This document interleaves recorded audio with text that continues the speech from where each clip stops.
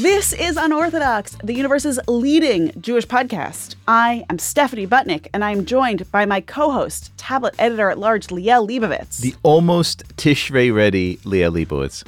It's just the two of us today because our beloved third co-host, Joshua Yaakov Molina, is out there in California. And look, this is a kind of a weird situation. We are a podcast about Jewish life and culture, which means that all we do basically is watch stuff on Netflix and go to the movies, because what else do we do? Like read books or stuff? God forbid.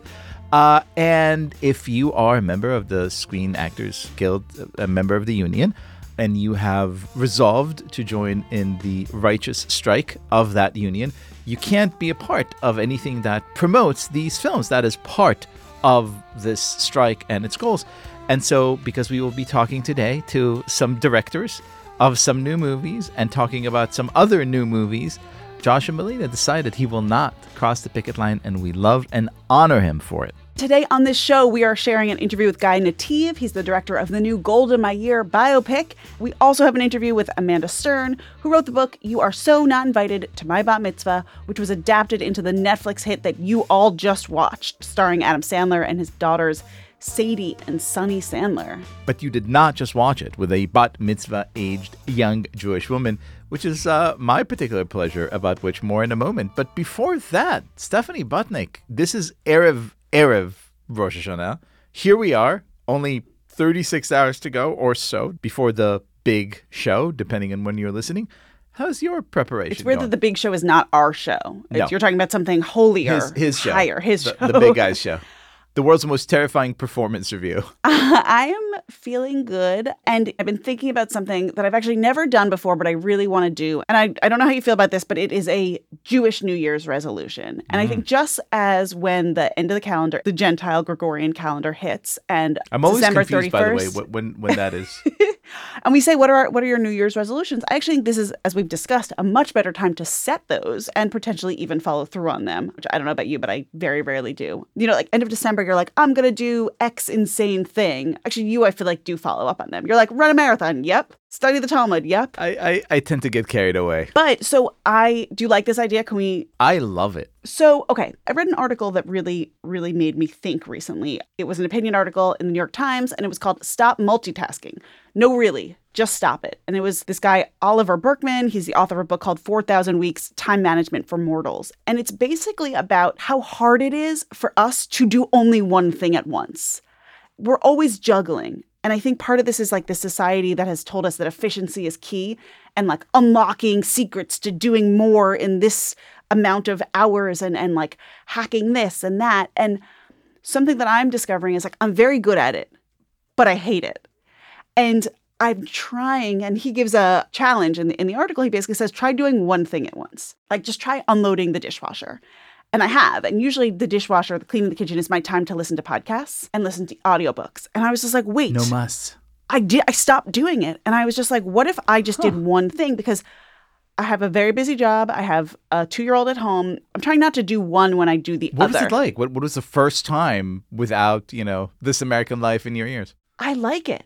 And it's kind of bad for like work, because I think I should be listening to all sorts of other shows. But this idea of just shutting my brain off and just focusing on a thing, I loved it. It's so hard. So let me provide a glimpse from the other end of the tunnel here, because while you are very good at multitasking, I am notoriously bad at it. In fact, I refuse to partake in it, which is why continuously, people I love and care about very much, including, my wife and my friends and, my beloved coworkers, will come and say like, dude, you haven't responded to my emails. You haven't texted me back. I've been trying to reach you and this and that. It's like, why did you just disappear in me? And I hear it. I understand that it's very frustrating, especially when you just need an answer for something. I'm sorry. But on the flip side, I only know how to like really be completely present in one moment and one thing. And I kind of find it wonderful. And at first I was sort of apologetic. I was like, I'm sorry. I'll try to be better about, reading all my texts. But then I realized like we get, how many emails would you say you get on a given day? Oh my God, I'm scared to count. Maybe It's 300, 300? right? Yes. For sure. Yes. Like if you just took, Like since I we don't know, started, let's say. a minute to respond to each one of these emails, you have spent how many minutes of your day? A lot of minutes. I'm sorry, I choose not to. It's my time. It's the most sacred thing that I have. I'm going to focus on the things that I want to focus on. And I know that this attitude hurts a lot of people. And I'm genuinely kind of at pains that it does. But the pleasure of just being in that kitchen, I mean, like, you know what I'm going to do for the next 20 minutes?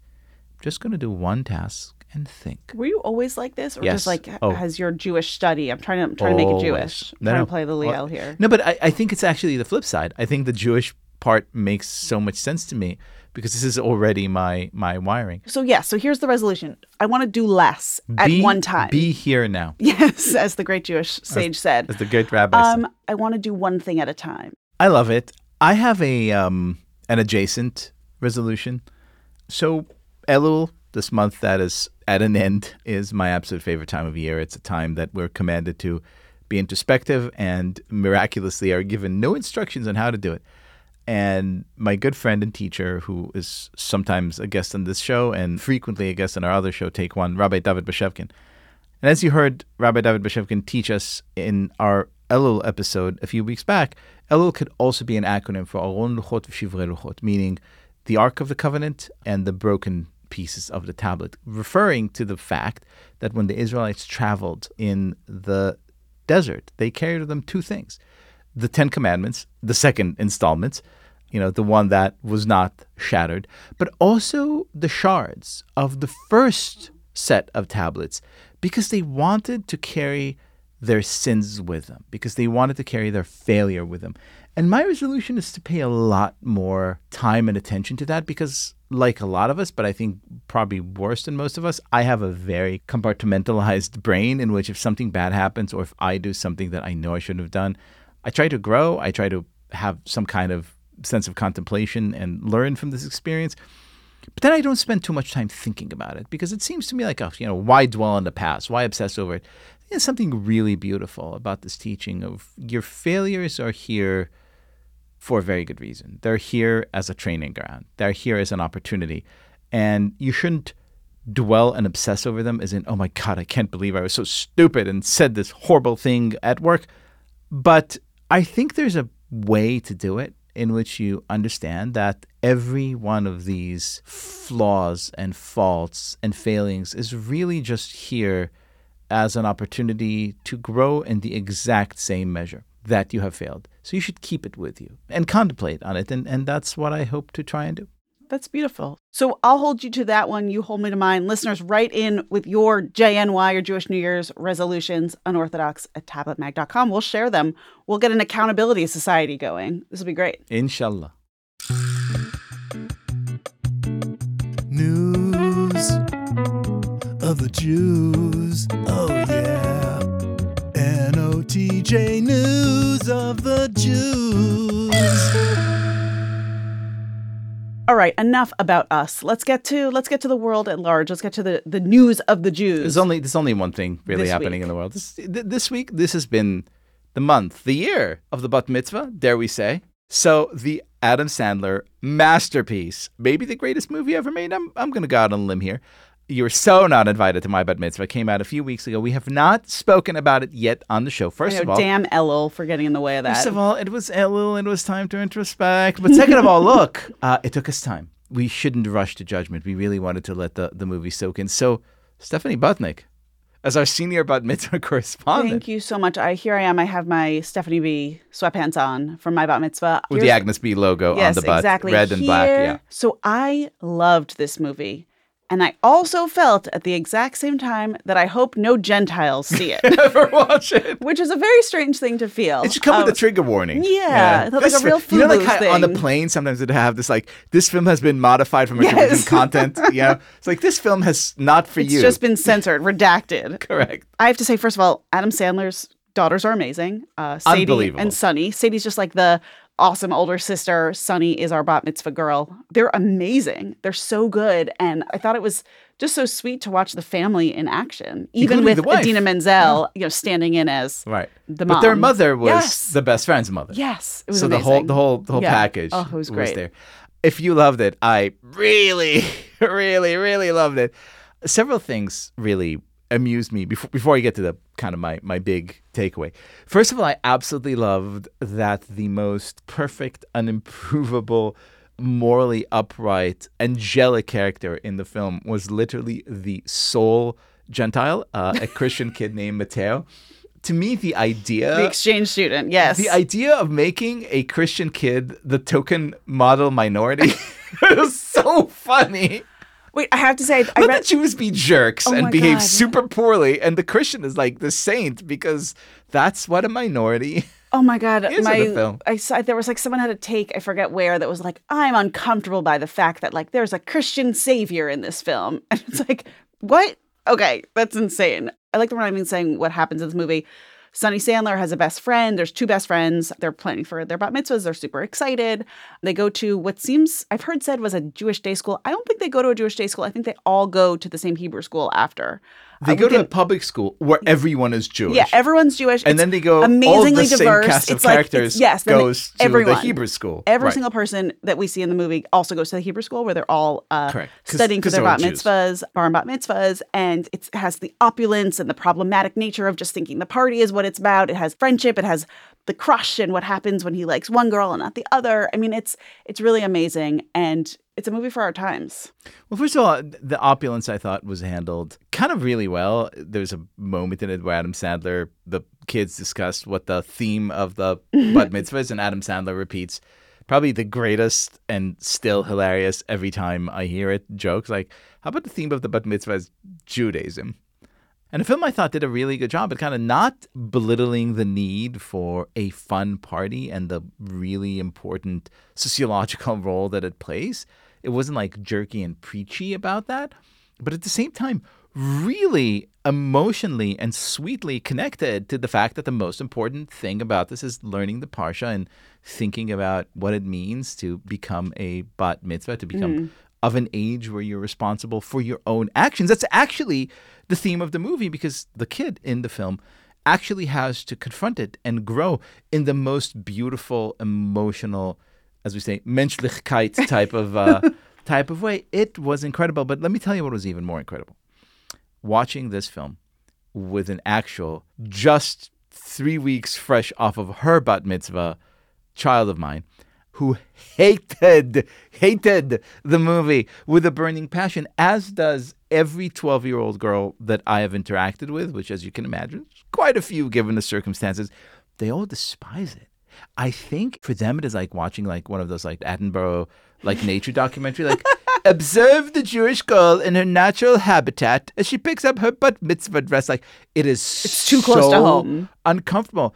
She's like, oh my God, Dad, even like that DJ was like so dumb. It's like totally not like anything we have. I was like, I literally just hired a guy who looks, sounds, and behaves exactly like DJ Shmuley in the movie. Amazing. Like, these things are interchangeable. This may very well be a documentary. I also have to say I'm on several texts where people are wondering whether Sarah Sherman, the SNL star who plays the Hebrew school teacher, Rabbi Rachel, she's from Great Neck, the town I grew up in. And so there are people wondering who she is basing her character on. Which over-the-top Jewish educator is. But even there, like, it is so It's very easy. real. It is so easy to get this character wrong by Yes. being like, oh, I'm only a joke. But like, you sense that every fiber of that rabbi's being is 1 billion% committed to Jewish life, education, and like Go making these kids quickly. love.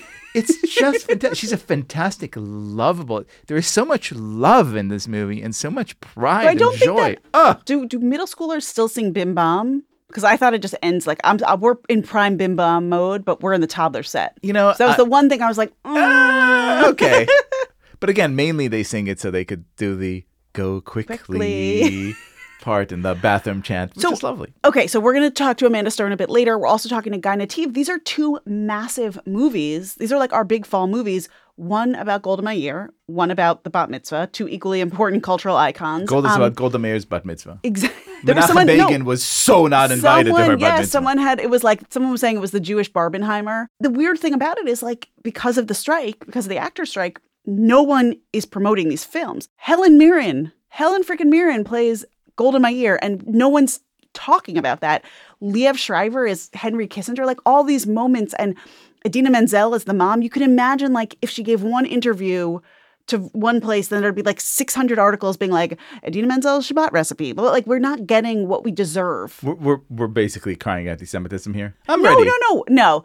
I just think it's a very exciting moment. And so we need to like do what we can to basically be really excited about these films and understand that everyone is respecting the strike. But like all the Jews we know who aren't, paying attention to the particulars of Hollywood, they're so excited about these films. Respect the strikers, support the cause 100%. But at the same time, the Adam Sandler movie, look, I've always adored Adam Sandler for all kinds of reasons, but mostly because it's always like really took pains to give his characters like ridiculously Jewish names. Like Danny Maccabee was one of them. Like ridiculous, like Judah Levi ben Yitzchak Shimon, like the really very hardcore Jewish. And this is just a work of uncomplicated joy and pride and just love for everything Jewish, including, all the Mishigas. And so just for that, it deserves all the love it could get. And the bat mitzvah news just keeps on giving. This is, in fact, the season of the bat mitzvah. Who's so not invited to our bat mitzvah? Taylor Swift. And our former guest, Gabby Deutsch, has the scoop in Jewish Insider. Before you even read the article, like... We're not even saying what it's about. When I saw this article, I was like, oh my God, someone wrote an article just for Stephanie. Just for me. The universe prepared. I just want to read you. I'm not even going to tell you the headline of the article. I just want to read this amazingness. Here goes. 11-year-old Orly Solzman was at Jewish overnight camp when Taylor Swift made a decision that would change her life.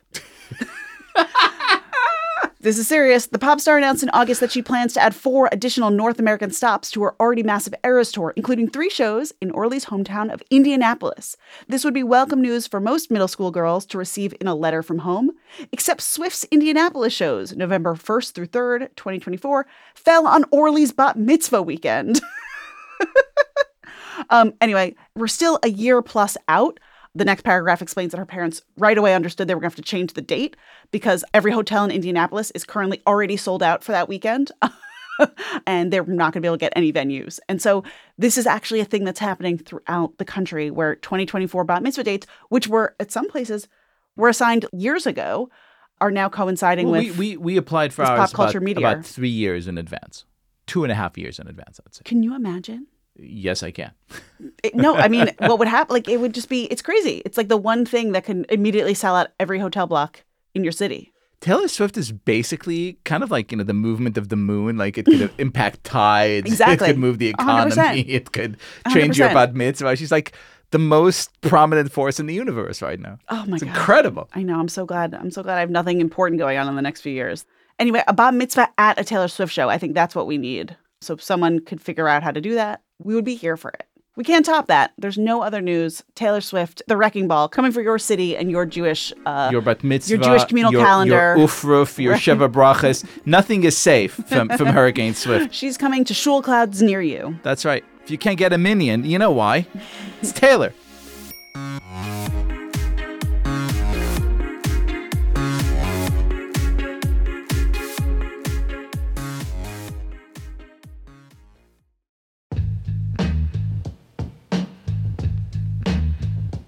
We are excited to announce Tablet's first ever essay competition, First Personal. Our editors are looking for previously unpublished work by writers living in North America who have never written for Tablet before. They are seeking submissions on the theme of belonging. Where do you feel at home or no longer at home, physically, spiritually, or culturally? How do you find community or a sense that you're a part of something larger than yourself? Are there places where you feel a sense of belonging or alienation or both?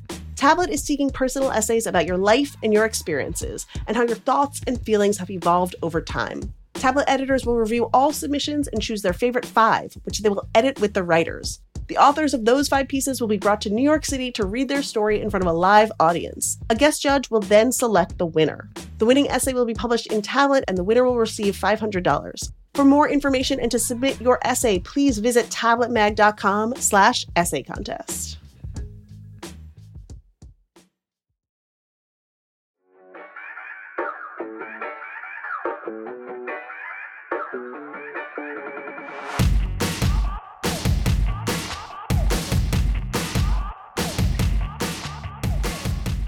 Amanda Stern is the author of the young adult novel You Are So Not Invited to My Bat Mitzvah, which she wrote under the pseudonym Fiona Rosenblum.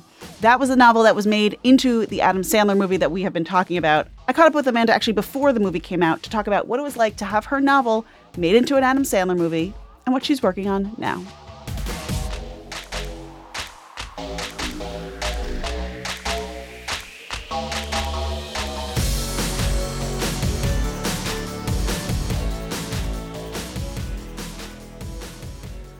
Amanda Stern, welcome to Unorthodox. Thanks so much for having me. Happy to be here.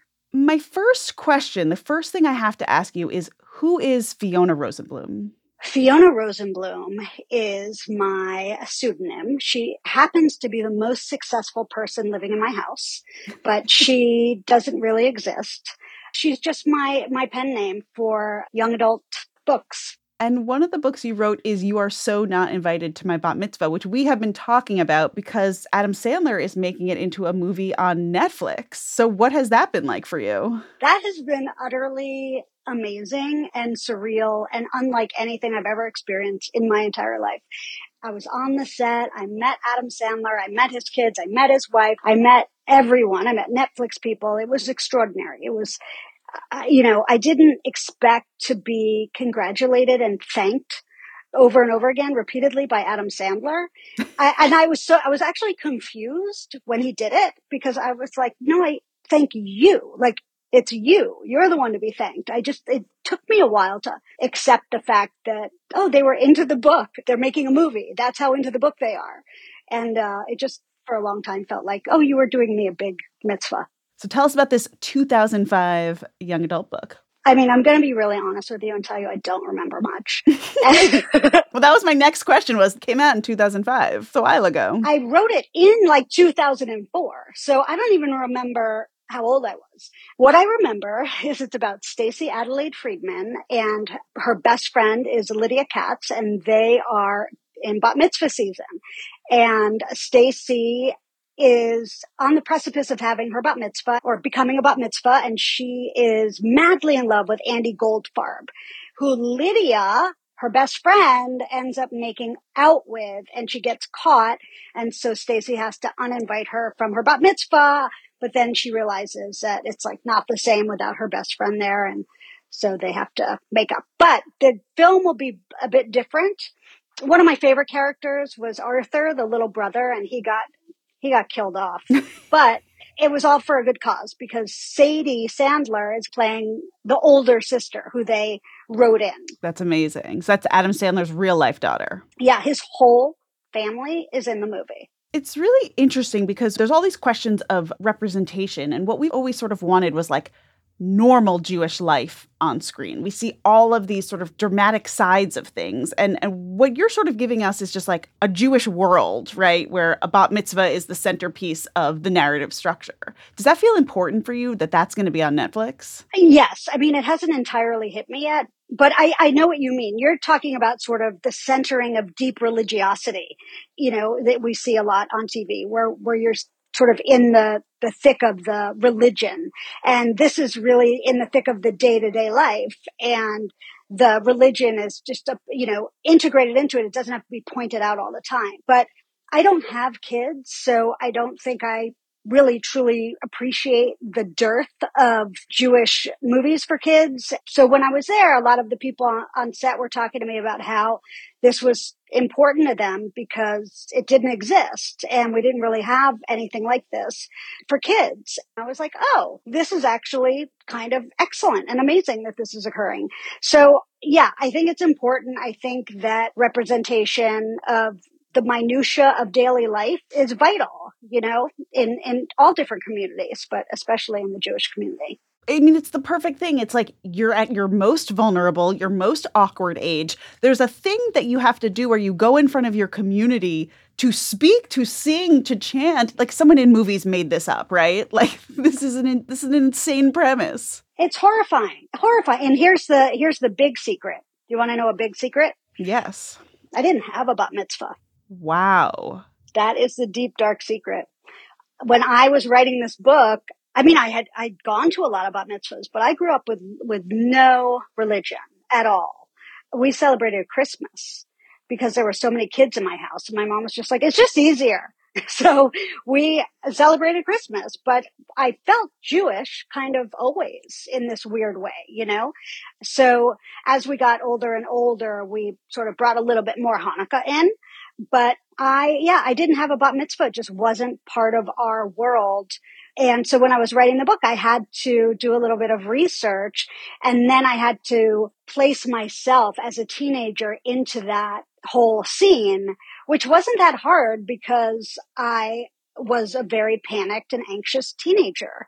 So it was actually sort of fun to play that out in a book and in my mind. I kind of can imagine you like going through the training just as a researcher, trying to figure out like what it would be like to be taking those lessons and learning the Hebrew and stuff like that. Yeah. I can't remember what I watched, but I do remember watching a lot of Jewish films and Jewish documentaries, and I got a little bit too into it, and it was almost like this is actually has nothing to do with the book that I'm writing at all. And like, this is just for me. Yeah. So it sort of did get to that point where I was like, this is fascinating. I'm going to take a week off and just like dive into this. But then I did at the time, I was really good friends with this woman I'm still friends with, but we were like besties. And she, grew up in Arizona, and I flew to Arizona with her to collect she had her bat mitzvah file, like a file of all her bat mitzvah studies. And I borrowed it, and I used a lot of that to sort of inform the actual bat mitzvah scenes and the lead up. So that was really fun. So your pseudonym, Fiona Rosenblum, has not been writing for a while. You've sort of now done a lot of work under your name, Amanda Stern, and it's very, very different. Could you tell us a little bit about the kind of stuff you're working on now, a little bit about your memoir, about your newsletter, about sort of what the real Amanda Stern is up to? So the Fiona Rosenblum, I will say this, it came about because I was approached to write a book about bat mitzvahs. And right when I was asked to do that, my first novel had come out under my own name. And I didn't want to muddy the waters and get people confused about what kind of writing I did as Amanda Stern. So I picked a pseudonym. So my own writing under my own name has never changed. It's always been the same. And, I wrote 9 books for children under the name A.J. Stern. And then my other books are just sort of bleak and dark and sad. My own stuff is very focused on psychology and mental health and sort of the very thin line that we established that divides wellness with illness. And I think that line is not defined. I think it's very fuzzy. So I sort of write about that fuzzy line between the two. I came out with a memoir called Little Panic about 4 or 5 years ago. And it's a memoir about growing up with an undiagnosed panic disorder in Greenwich Village. And a lot of my work has to do with sort of the painful reality of being a human being who feels things very deeply. I write a lot about emotion. So that's sort of my work. And I'm working on a new novel right now that is definitely going to explore a lot of those same themes. But also I think it's going to be a little bit more about motherhood or otherhood, not having a child. So I'm going to write about women who are of a certain age who don't have kids. And you also have a newsletter, How to Live. I do. I love my newsletter. I'm very passionate about it. It's a weekly newsletter, and I do a deep dive into vital concepts in psychology and mental health, and I provide practical applications to your daily life. It really is so fulfilling to me. It comes out every week. It's free. You can pay for it if you want to support me and the project. I can't really express the joy it brings me to be writing about the topics I'm writing about and to do the research I'm doing and then engaging with all the readers. And it's just wild. It's been just an amazing, wild year. Amazing. Well, I'm going to send everyone to amandastern.com because that is where they can find out more about you, subscribe to your newsletter, How to Live, find all of your books. Amanda Stern, thank you so much for being on Unorthodox. Well, thank you so much for having me.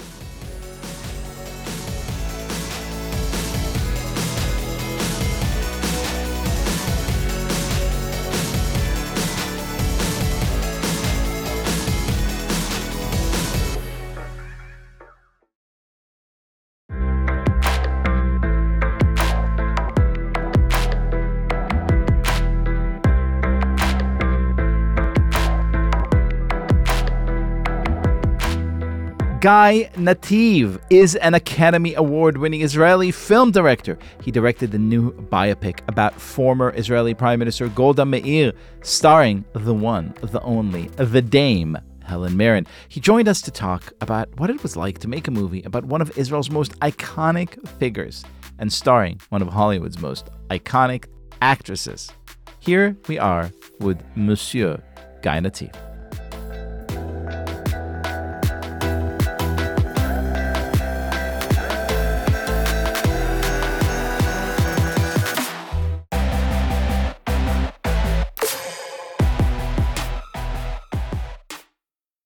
Guy Nativ, welcome to Unorthodox. Thank you so much. Appreciate it. So before we even get to the movie, I want to talk to you about life as an Israeli living in America.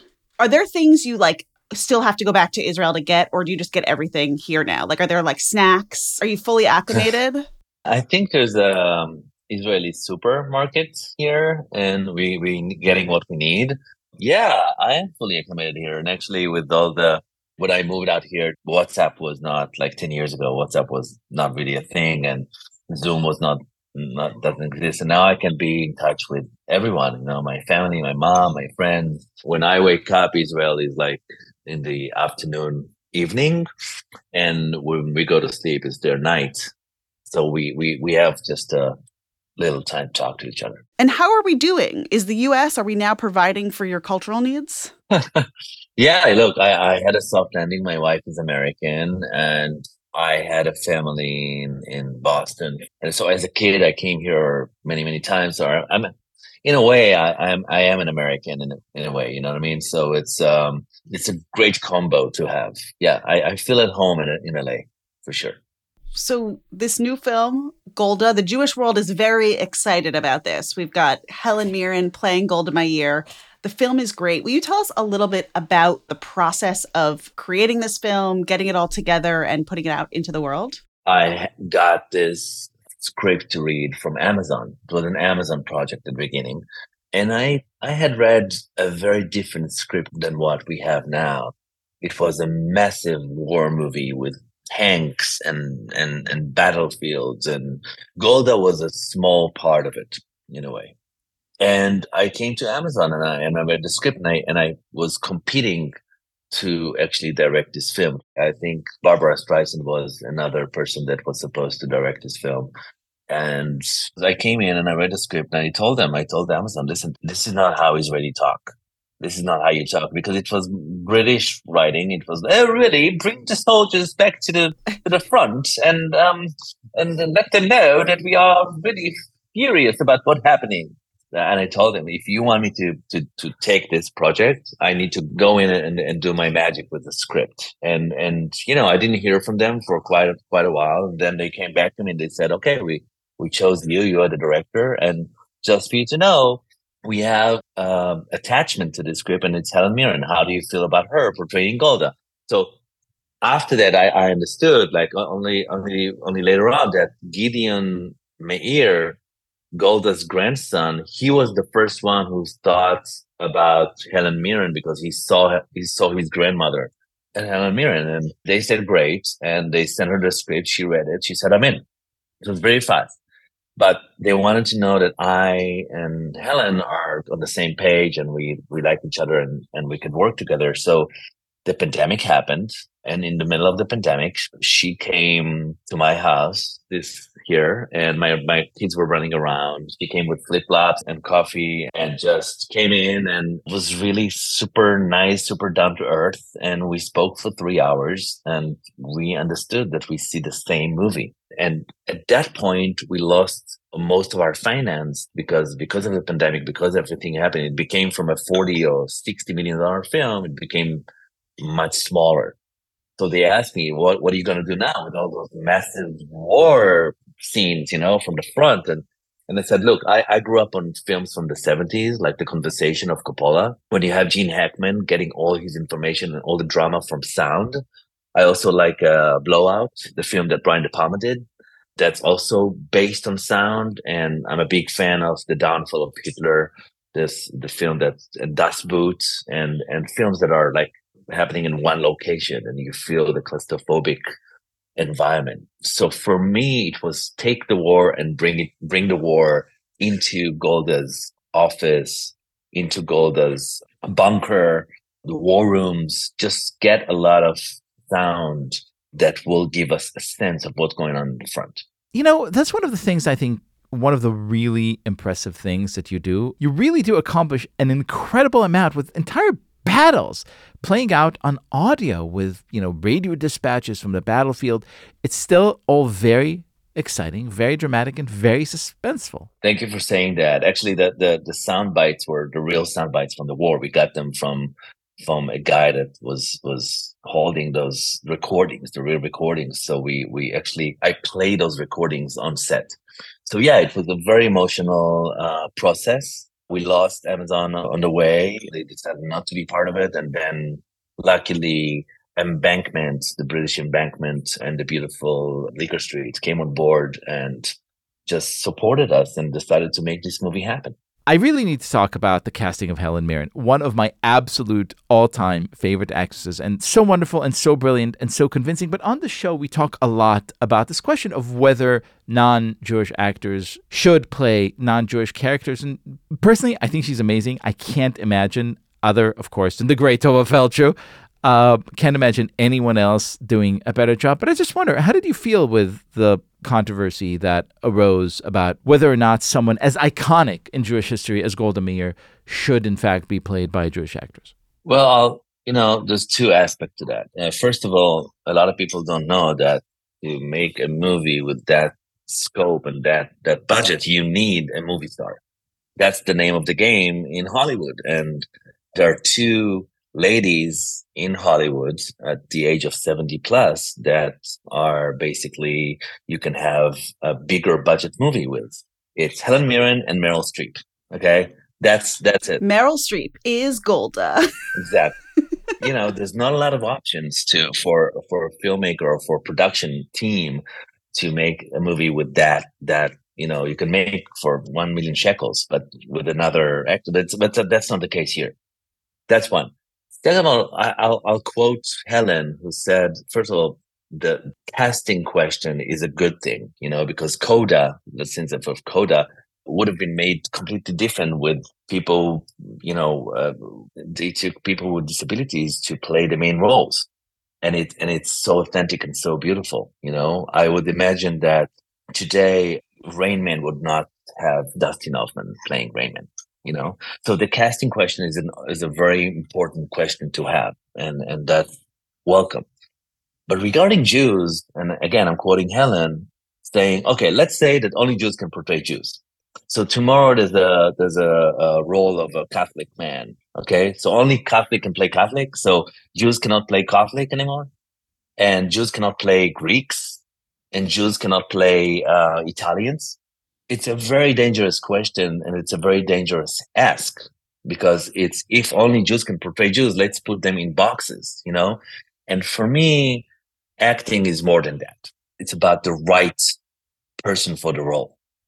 And when I met Helen, I met Golda. I met the neshuma, the soulful.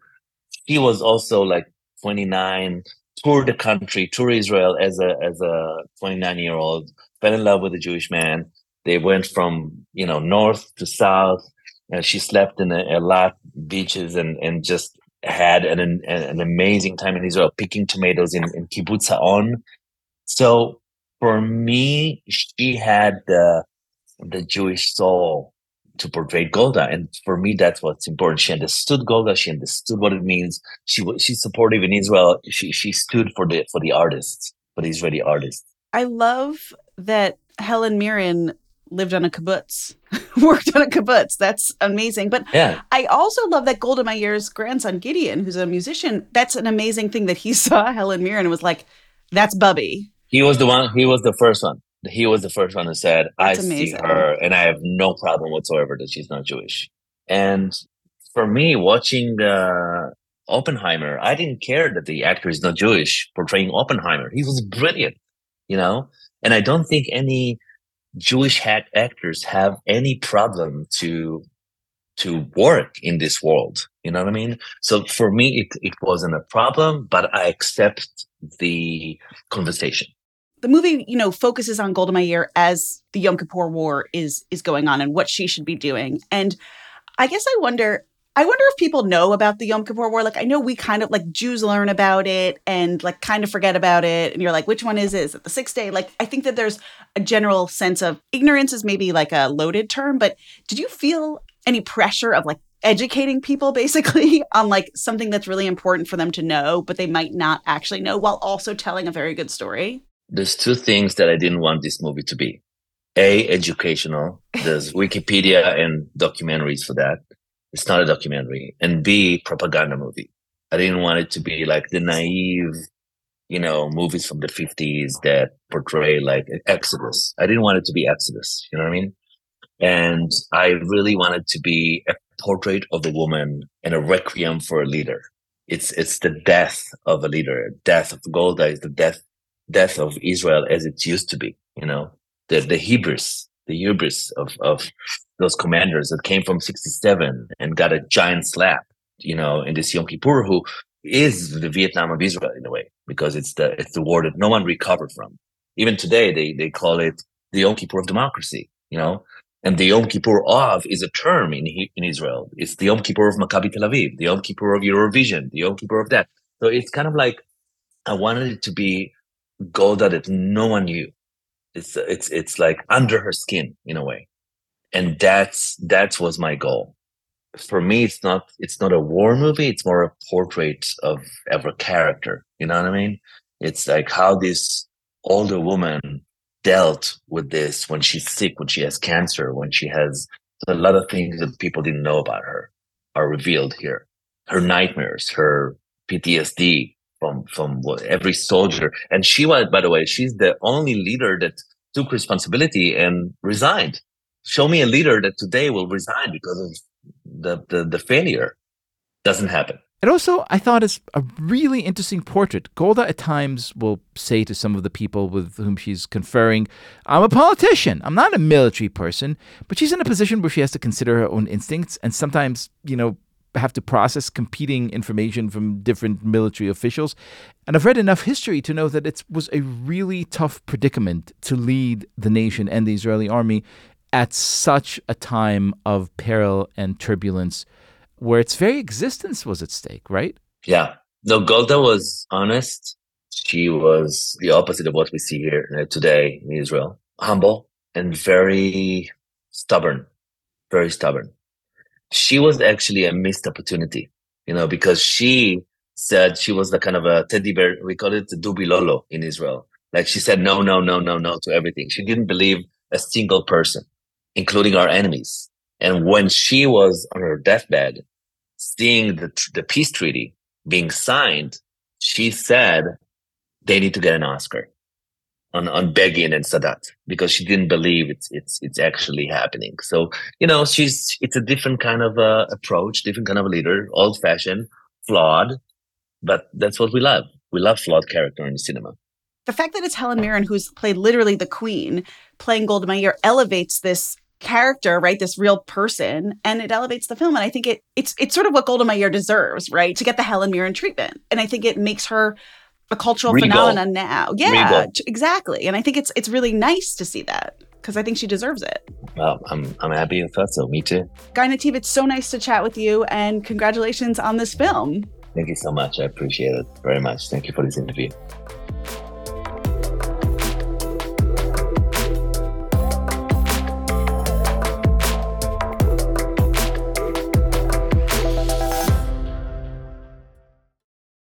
All right, time for some mazel tovs. I want to start my new year with a mazel tov to the amazing Rachel Sumac.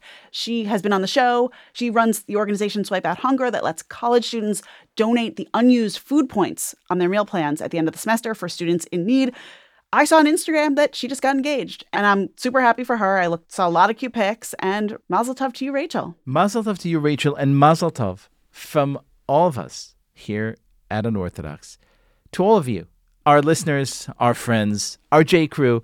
And here's hoping that the year that commences just tomorrow will be one that brings all of us nothing but joy and nachas, a year of learning, a year of good deeds, a year of really being there for one another. Frickin' That is it for Unorthodox. In 5783, we have a super special Yom Kippur episode for you next week. It is very different from what we've done in the past. We think you're going to really, really enjoy it. Unorthodox is a production of Tablet Studios. The show is hosted by me, Stephanie Butnick, with Liel Leibovitz. I'm Joshua Molina, who's outside picketing our studio right now. We're produced and edited by Josh Cross, Robert Scaramuccia, Quinn Waller, and Ellie Blyer. Our team includes Tanya Singer, Courtney Hazlett, Jerome Risquet, with help from Sam Hacker and Jordana LaRosa. This week, we have a special return of rabbinic supervision from Rabbi Ilana Garber, who we look forward to seeing at our live show in Baltimore.